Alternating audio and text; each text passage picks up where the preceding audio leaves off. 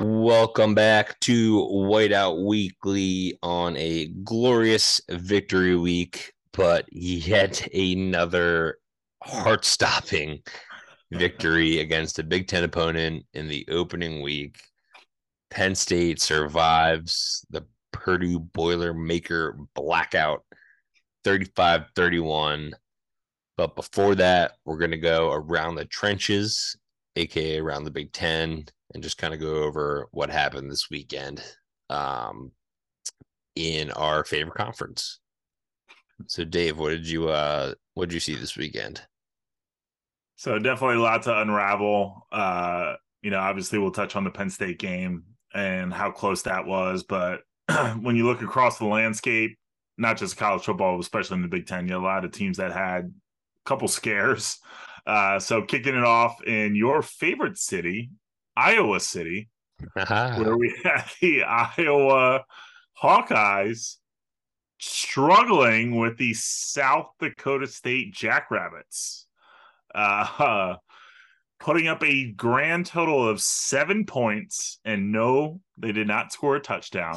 I They had to had check one the field goal play-by-play to confirm. and I was like, how two did they get safe. seven without a touchdown?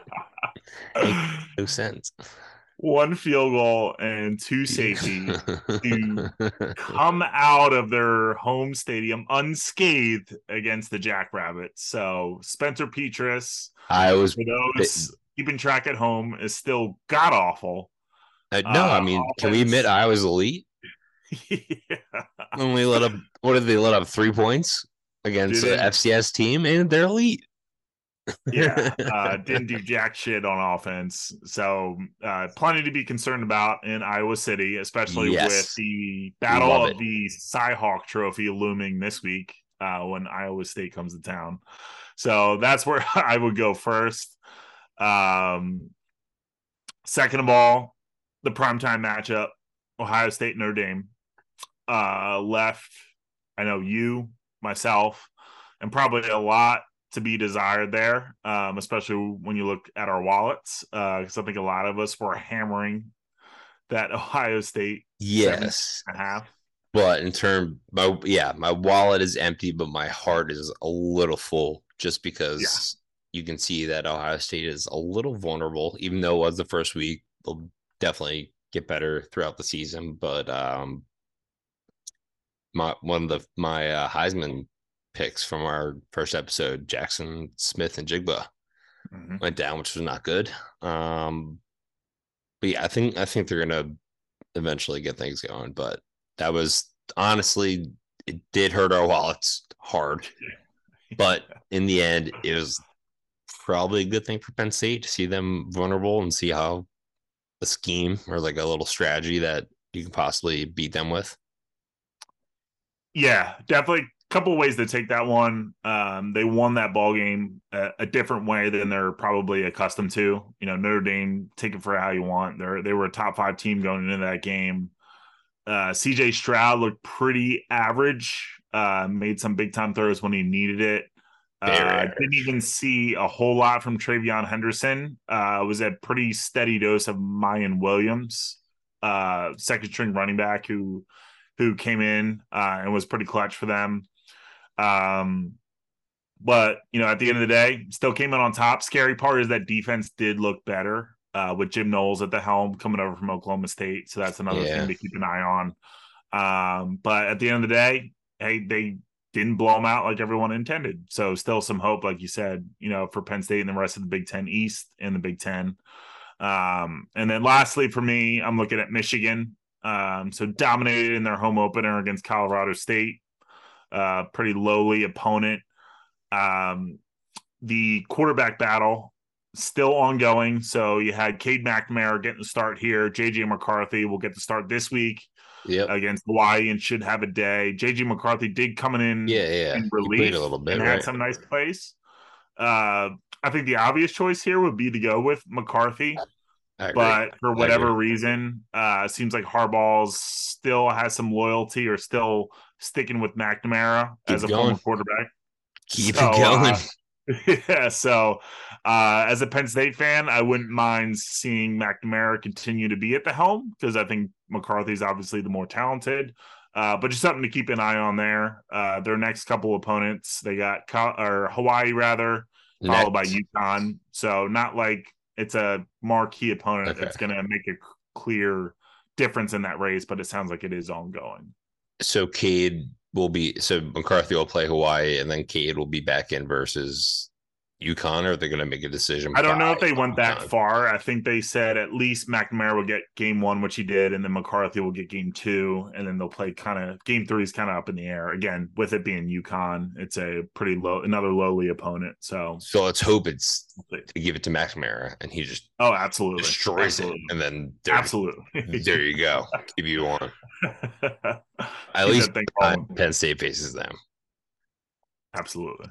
Um, so for me, I'm gonna go with one of my Big Ten betting bonanza bets. It was so I bet the live spread Indiana -1.5. We recorded a couple of days earlier, so the official tally is that I had it at Indiana -3. But this game was just the ultimate Big Ten. This is why we do the Big Ten betting bonanza for games like this. Let me go over what happened from 13 minutes, basically 2 minutes into the second half for the rest of the game. It was 17-16.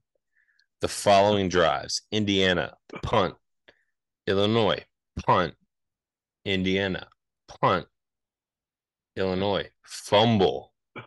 Got some life for Indiana. Guess what they do? Punt. And then the fourth quarter was just absolute mayhem. So after that Indiana punt, Illinois goes on a 9-play, 62-yard drive.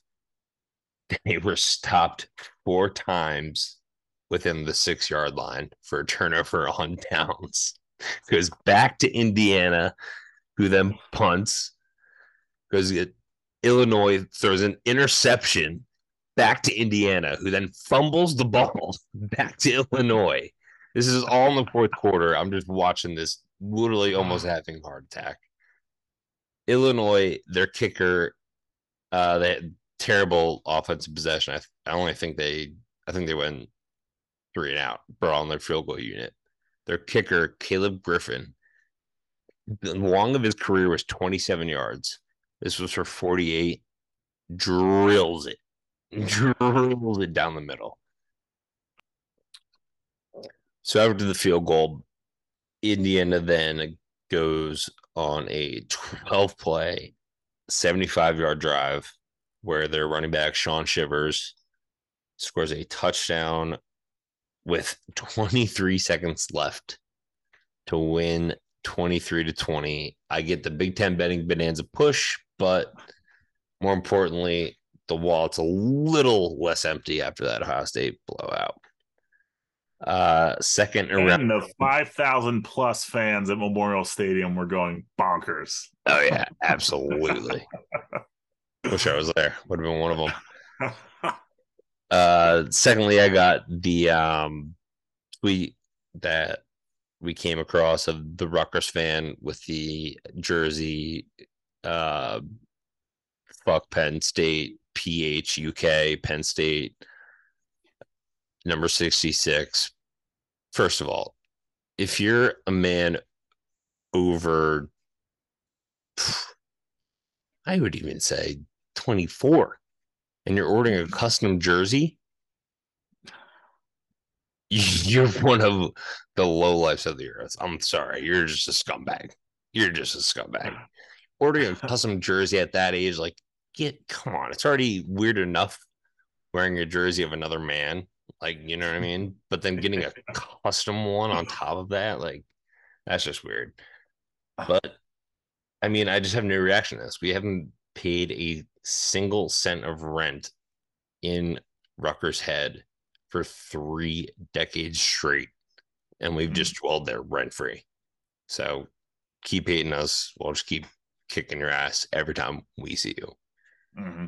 And lastly, I want to give a big shout out to Joey Porter Jr. He was named the Bednarik Player of the Week with 8 solo tackles, 6 forced incompletions, including 5 pass breakups. He was absolutely targeted all game, 17 total targets. He only allowed 8 catches for 88 yards, no touchdowns, and had that incredible 99 Madden awareness fumble recovery on the sideline where he kept himself in bounds. That was just absolutely electric. So, shout out to Joey Porter. And on that note, let's get into that absolutely electric finish at Purdue.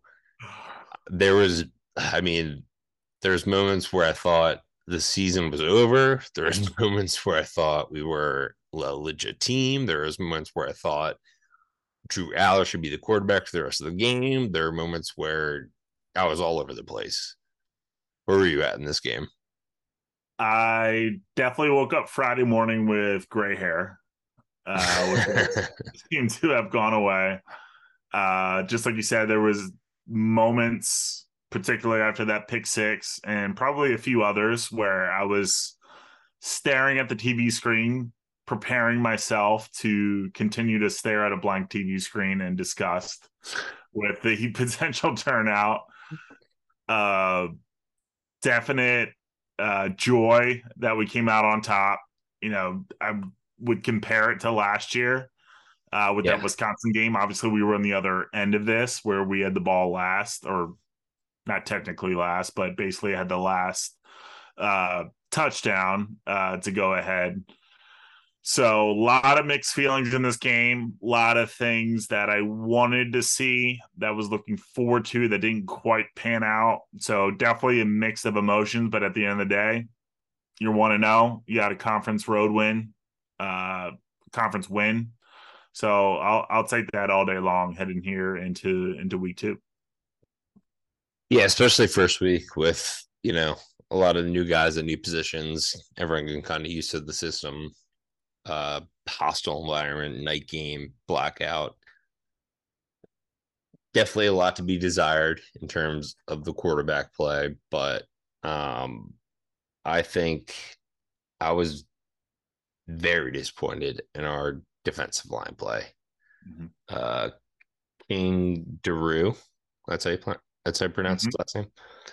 3.8 yards per carry, 2 touchdowns. His backup, Dylan Downing, went for 3.5 yards per carry.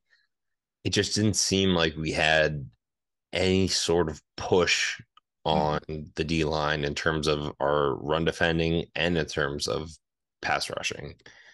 We had a total of 15 hurries, which wasn't that great. 2 sacks, which didn't come from defensive linemen, came from cornerback Johnny Dixon and Jonathan Sutherland, and only 2 quarterback hits from Chop Robinson and again Jonathan Sutherland. So, a lot to be desired from this defensive line in terms of getting to the quarterback, making them uncomfortable. Like we said last week, has to be a thing. Has to be a thing for this defense. Not only to help out our secondary, but just to stop the run and get the opposing quarterback just out of his rhythm. That's key in college football.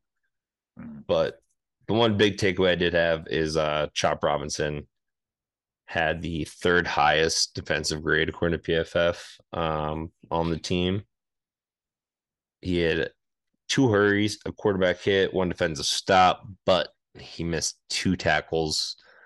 Finished with a 69.7 defensive grade according to PFF. So that was a bright spot definitely for me.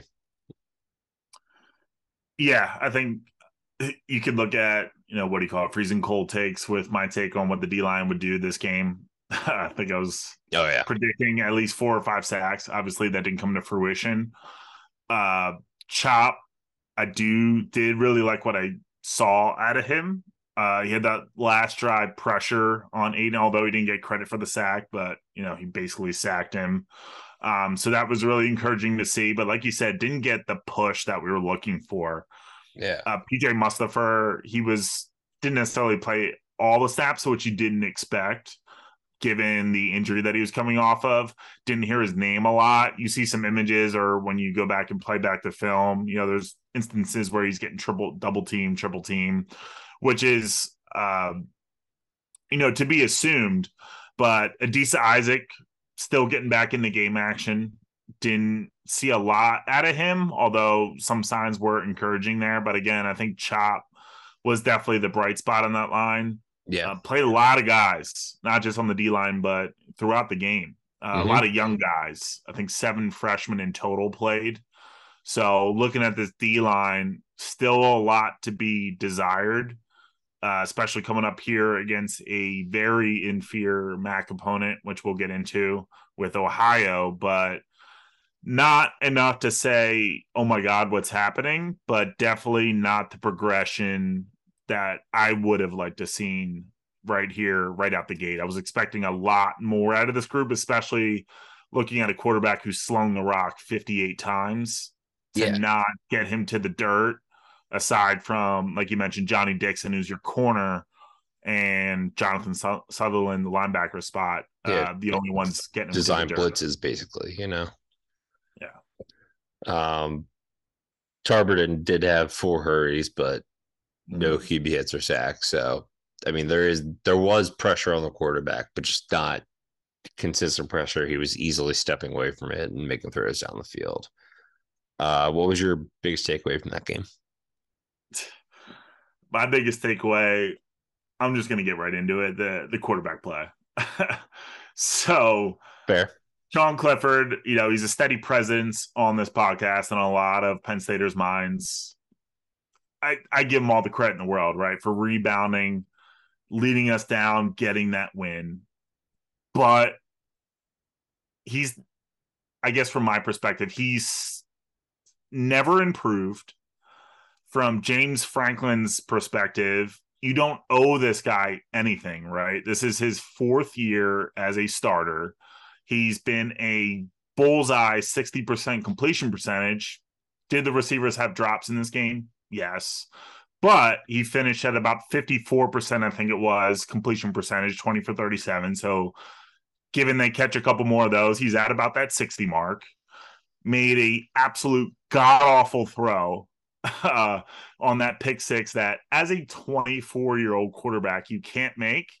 And for me, coming into this game, almost a game changer too. Like almost game changer. He yes, sailed that ball like nowhere close to him. Again, on that last drive, all the credit in the world. Made it click, got him down the field, 80 yards. In 1.5 minutes or whatever the final total was, 72 yards. So absolutely give him the credit there. But you could just see the writing on the wall. They're going to drop a couple games with that type of play because this guy is the absolute definition of he is what he is. And for those who think he's going to have that Kenny Pickett type year, and I hope I get burned on this take, but it's just not going to happen. And even from that small series that Allar came in that ball game, not just from the words of Gus Johnson and Joel Klatt, but I know everyone in America felt what that fucking kid had. And I tell you, I kid you not, that incompletion of Tyler Warren, I've never watched an incomplete pass highlight more times in my life. I probably watched it at least 15 times, but even leaving Singleton and Allen aside out of this, you felt that kid's presence in those 6 to 8 plays, and you thought, this kid's got it.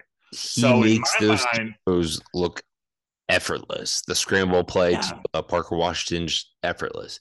That dot over the linebacker, outside the numbers, outside the cornerback to the sidelines, which was incomplete, but just an absolute dot. Like, you could just you could see or kind of worrying, like, oh, should we redshirt him? Like, should we just have him study and blah, blah, blah? It's like, nah, he's got the talent. Like, he's already there. His presence in that pocket and the couple plays where he was able to evade the rut, on that third down play where he slung the miss to Mitchell Tinsley, he probably could have run for that first down, but that's a learning experience. So in my mind, in this week against Ohio, he should play every snap. There is no need for Sean Clifford to play in this game for a guy who's 24 years old, who you would expect to have seen a step in this Purdue game after all the talk, second year under Mike Yurcich, knows the offense like the back of his hand. Did he have nice plays? Did he throw for 4 touchdowns? Absolutely. But I think this team and this program gains a hell of a lot more if you sit him out this week and play Drew Allar against Ohio and truly get a full game sample size of what this kid's got. Because I don't think that you get any sort of benefit from Sean Clifford going out and throwing 3 touchdowns against the Ohio Bobcats. I just don't. And that's just kind of where I stand on this position. I tend to agree, but I will play devil's advocate here. I think if you announce right away that Clifford's your backup, Aller started before the Ohio game, that is going to just absolutely crush that kid's confidence. And he just came off a game-winning drive where his confidence has to be at an all-time high. So I do agree that Aller definitely needs to get meaningful reps in this game. I don't think you can just bench Clifford after that performance. I think you start him for a half. If he even sucks in the first quarter and isn't performing in the first quarter, put in Aller. But I think you should play a minimum of 1 half, no matter the score. Minimum 1 half. Second half should be Aller the rest of the way. Yeah, and listen, this goes back to our conversation, right? Of does Franklin have quote unquote the balls to do this? Do I expect Aller to start? Absolutely not. Do I expect Sean Clifford to be there under center from out of the gate? Absolutely. Yeah. From my perspective, if he comes in and if he has a horrible first drive, the tone I would send, I would yank his ass. Is that going to happen? Probably not. And that's another conversation, that we've had before and that can continue to have about Franklin. But I just think that you don't gain anything from playing Sean Clifford in this game. You already know what you're going to get out of him when you even looking ahead to the next weekend against Auburn. Again, you got a 6-year quarterback experience that you expect to help you manage through that hostile environment, and you're still going to be weary that he's going to make that errant throw when it matters. And it's really building upon the future. And Drew Allar is the future. And you just got to get him as many game reps as you can, and you take advantage of a terrible opponent that is Ohio. Yeah, and like we talked about, like despite the pop that Singleton showed, our run offensive is just still not there, not quite there just yet. And you don't want to see what we saw last year against Villanova, right, where you had a lot of fans grumbling after that game where you couldn't get push against an FCS opponent. Yeah. God forbid that happens again this week.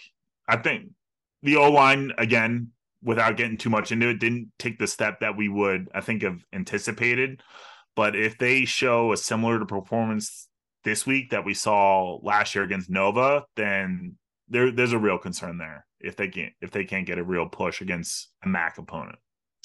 They look good in the last drive with Norzad, Shanu, Effner, Scruggs. Mm-hmm. That was a good unit, but they were kind of swapping people in and out throughout the game. But I thought that last drive, that unit was the one. And that's something to watch too with that right tackle battle. Caden Wallace, he could very well be looking behind him at Effner. I think Franklin said better, dude. Right after the game, I think Franklin, who very seldomly ever calls out players, said that Caden Wallace has a lot to work on. So I think that's definitely something to keep an eye on, that position might not be solidified. And you could see Bryce Effner sliding right into that right tackle spot. Yeah, that is not good. All right. Why isn't he benching him? Is he like that kind of a locker room guy where it's like, That's what I don't get. And that's what I was saying is you don't owe this guy jack shit. You've given him so many opportunities and he just is the same. Literally hasn't gotten any better in 4 years yeah, since he took the reins. Uh, I guess that's the most frustrating part is you know exactly what you're going to get from him, and he'll give you the gritty wins, which he got last week. But he's also going to give you the heartbreak, or he's just going to get injured. I mean, the good thing sail a is this ball, year, or he's you gonna know, sail there a is ball 20 yards obviously every right out the day. gate. Of Yeah, all. I mean, right out the gate, you learn that it's not a Taquan Roberson situation where you have a capable backup. So that's the good news. But it's like, how many games do you allow him to lose you? I know, man, and that's first clip we ever put out this season. Like, Mm-hmm. does Franklin have the freaking Yeah, cojones to pull him when you need to? I He don't think he didn't. He does. didn't against Purdue, but we're down in the end, thank God. Yeah. But it I easily, mean, then, it yeah. easily couldn't have.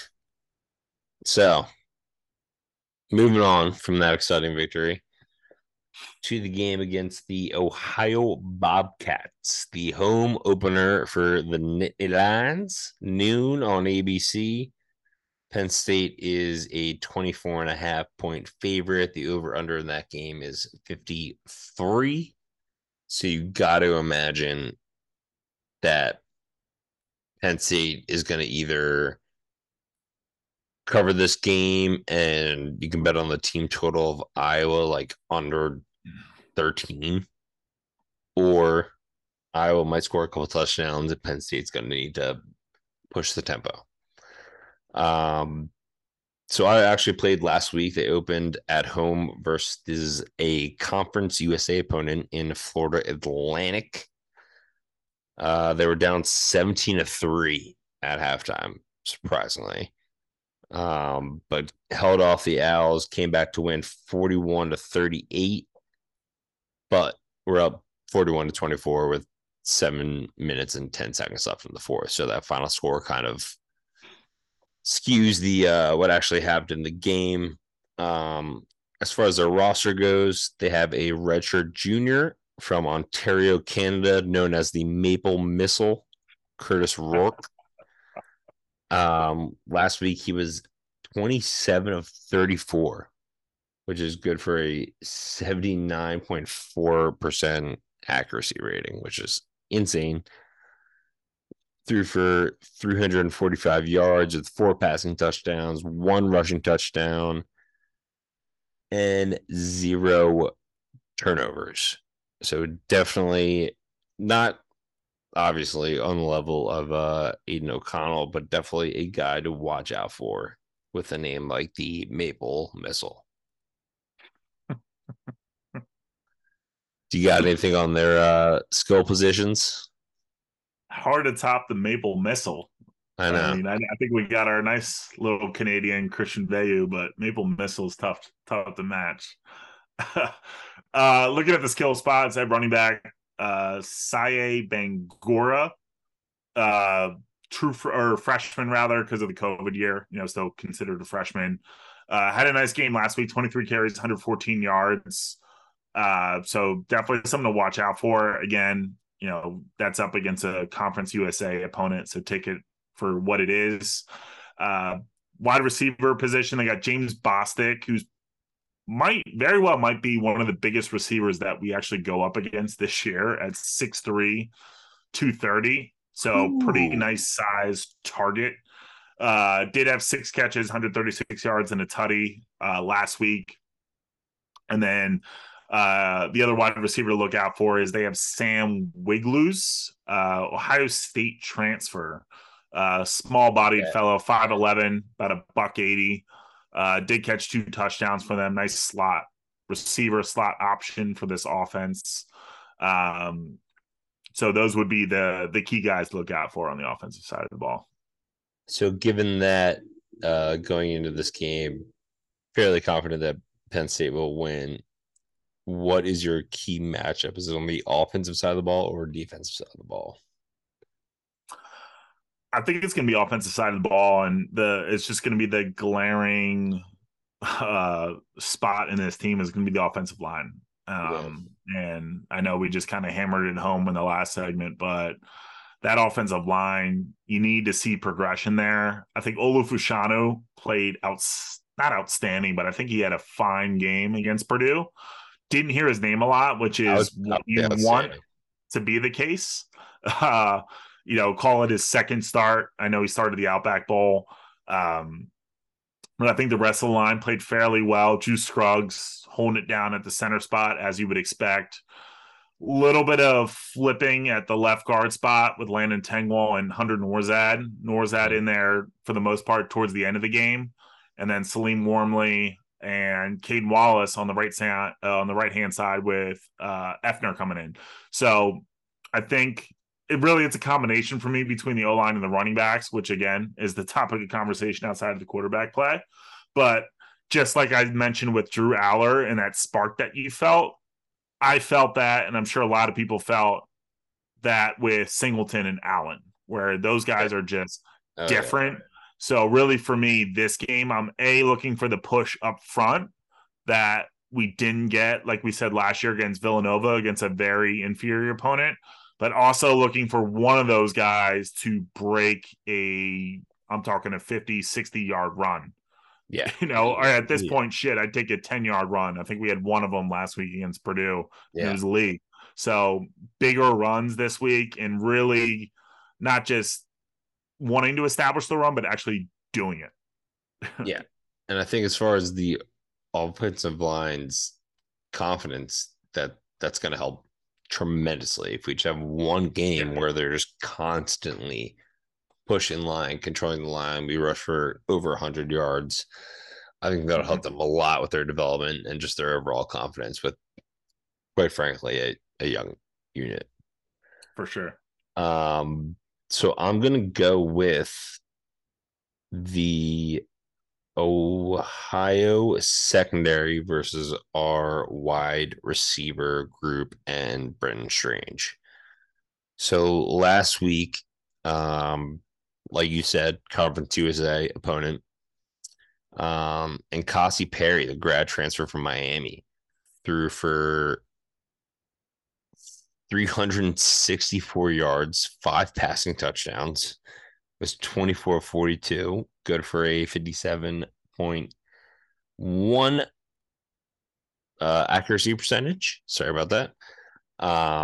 So he absolutely picked apart the secondary, and I kind of went in to see what the secondary was made of.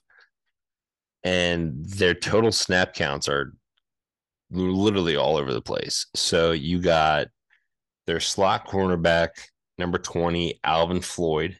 He's probably their best coverage cornerback. He allowed one catch on 3 targets for 4 yards after the catch. He'll most likely be on Parker Washington after we saw Washington play 50 snaps in the slot and only 8 out wide.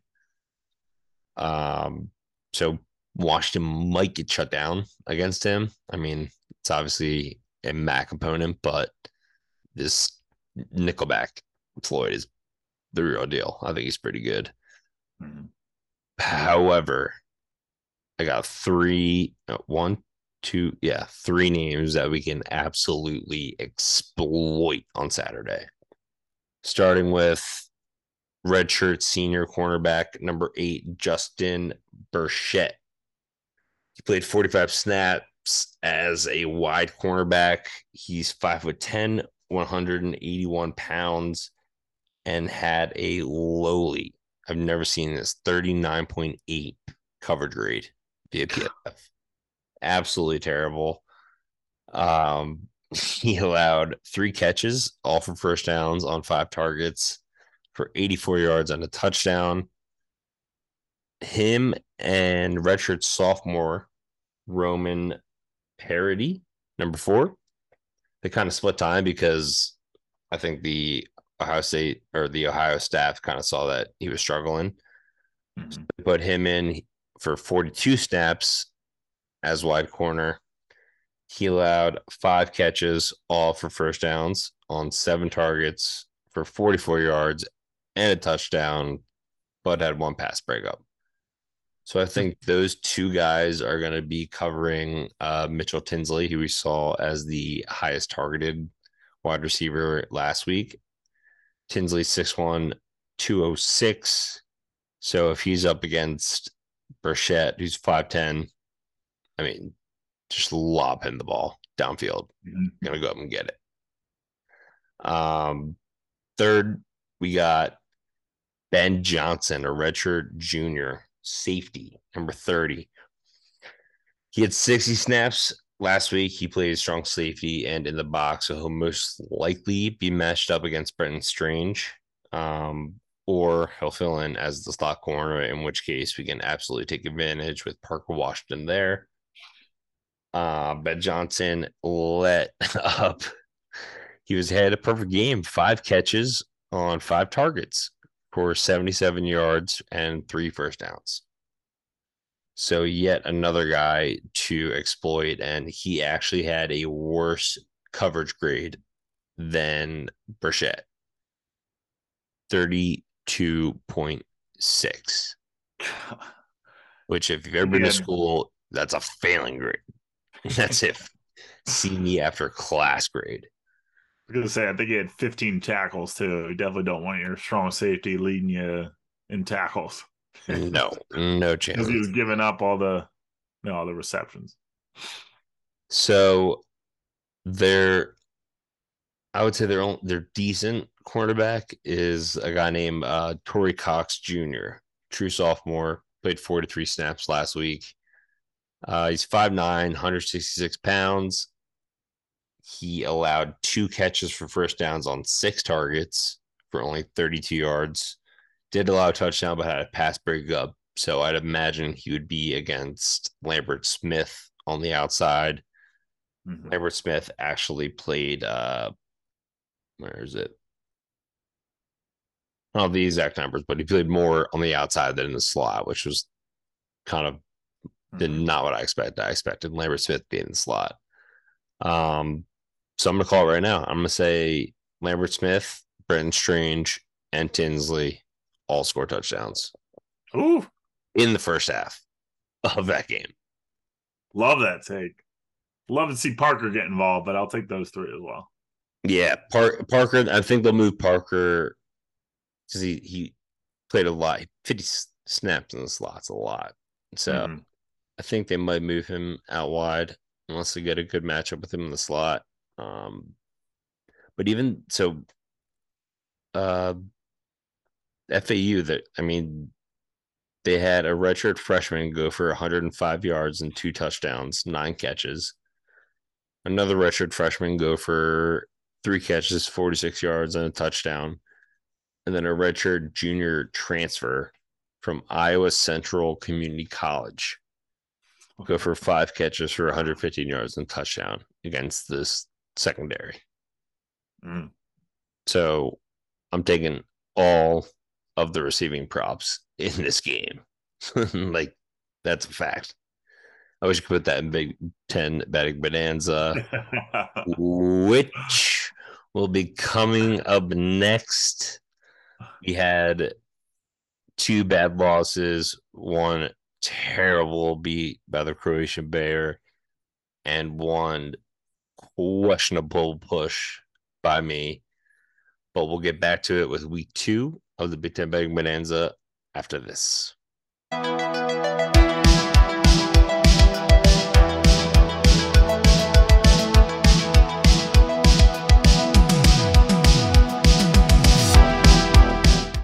Welcome back to the greatest betting competition of all time, the Big Ten Betting Bonanza.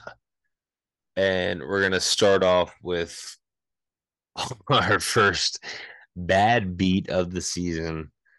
Unfortunately for Dave, Maryland was minus 23.5. They were up 31-7. Buffalo has the ball in Maryland territory. There's 6:07 left in the fourth quarter, and Buffalo decides to kick a field goal and cover the game rather than go for the much harder touchdown and then rely on the field goal later if they're thinking about coming back. But yeah, that happened. That happened to Dave. Total loser energy from Buffalo. Loser energy on that one. Fuck Buffalo. The biggest. And then I had, I mean, if we just bet it freaking 24 hours later, I would have won it. But that awful push for Indiana ended up working out because I would rather have a push than a loss. So as we stand, we both are at +1. Riveting.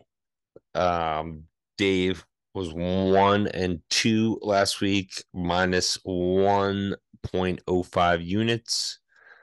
I was pretty impressive. 1-1-1, down 1/10 of a unit. So breaking even week one, which I love because I usually suck betting week one college football. So Dave, I went first last week. Why don't you go ahead and do the honors of giving us the first pick of week 2 of the Big Ten Betting Bonanza? So I'm going to go back to the well, to the team that boned me last week, and it's not Maryland. I'm going back to the Buckeye well. Okay. You know, I'm a sucker for big lines. I got the Buckeyes -43.5 against the Arkansas State Red Wolves. You're not taking the first half line? What's that? You're not going to take the first half line? No, full game line. That's our full cover. game. Mark this down. Curb Your Enthusiasm incoming. I'm ready. I'm ready for it. Give it to me. Buckeyes come back strong. They win at least. Minus how much? At least 56-0. Minus how much? 43.5. Okay. I'm praying for you. I'm sitting away. I'm sitting away. I was gonna do first half, but I'm sitting away from Ohio State just because of how they scored me last week. My first pick is gonna be a team I faded last week, but I'm going back to them because I like taking teams that didn't cover the week before. So I'm going Illinois -4.5 against Virginia. Chase Brown this season has been absolutely unreal. 151 his first game, 199 against Indiana. UVA allowed 4.9 yards per carry against the Richmond Spiders. So just imagine what Chase Brown's going to do. Illinois -4.5. Book it. Yeah, I like that pick. All right. Pick number 2. Mentioned a little bit previously. I'm going to the battle for the Cy-Hawk Trophy for the great state of Iowa. I am going with the Cyclones. Yeah. Outright. Love it. Money line. Ooh. +3, +145 dogs. The disrespect in that line. Cyclones all over the Hawkeyes in this one. Wow. Give me the Cyclones straight up. Outright. That'd be a +3 point total. I'm gonna stick with that game. I looked at the spread. So after Iowa wins 7-3 against South Dakota State, and I believe Iowa State beat, let me check here, Southeastern Missouri State 42-10. Mm-hmm. You'd think Iowa State would have the edge there. Mm-hmm. But somehow the spread's Iowa -3, even though they just shat the bed against last week. Mm-hmm. So I'm going to go with a good old-fashioned Big Ten bash and just go under 40.5 in that game as my second pick. I have said it time and time again. I hate the state of Iowa. Go kick rocks. This game's going to be like 6-3. I don't even care. Still no touchdowns. Baseball sport. Everyone in Iowa can enjoy it. 8-2 game. Congratulations. Field of Dreams, baby. Screw Iowa. I'm kidding. I'm kidding. I've never met a malicious person from Iowa in my entire life. Out of two total. I was gonna say, have you met a person from Iowa? Two people total. Family members. All right. Here's a pick. Pick number 3. I am gonna go with the Michigan Wolverines. Big spread here against the Hawaii Rainbow Warriors, but I'm gonna take the under in this one. 67.5. Michigan spread 51.5. Yeah. I wouldn't doubt if they covered that, but I could see this ball game being, I don't know, 58-7, 59-7, and that still gives me the cover. So that's a big spread. That's tough. It's just really going to be a matter of how much does Michigan score. So yeah, I'm going to go ahead and 60 under 67. Under 67.5. Okay. So let's say, so going by touchdowns, you'd say Michigan gets 56, maybe 8 scores. So then you're looking at, Hawaii is to get 10 or under. Yeah, that to be under. Which I mean, they could, or I mean, Hey, traveling from Hawaii to Ann Arbor, a little bit of jet lag in there too. True, and I for some reason I always think Hawaii is the Cole McDonald days where they were just fucking slinging it, just hard offense. So it's probably a good call there. So that was under 50 or 67. Excuse me. By the way, 3 under picks. 3 this season. We were in over squad last year. We're learning our lessons. Yeah. You're living and learning, baby. I am going to go with another first half spread. It's not going to be Ohio State. It's not going to be Iowa State. I refuse to even look at. I'm not even going to look at that game. Not even going to come across my brain. Just despise that state. I'm going to go with the Michigan State Spartans first half spread against Akron. So last week, the Spartans were up 21-3 against the Western Michigan Broncos, and then Western Michigan kind of made it a game towards the end. Ended up losing 35-13. That full game spread is 34, which honestly would take, but I think the first half spread of 21 is a little safer, only because Akron beat St. Francis in PA. St. Francis Red Flash in overtime, 30-23. So Akron's not it this year. So I got Michigan State minus 21, 3 touchdowns, first half spread. And that will do Michigan. Nice to see the Spartans branching outside of the Michigan borders for their non-con game and not just suiting up to play Eastern Michigan this week. So glad to see that. Going all the way to Ohio so far. It's very bold. That will do it for week 2 of the Big Ten Betting Bonanza. Make sure to follow us once we get hot, or tail us once we get really cold. And once again, we appreciate you guys for listening and tuning in. We love doing this. We're going to keep tuning on episodes, and excited for this hopeful bloodbath of a game against the Ohio Bobcats coming up. Thanks, guys.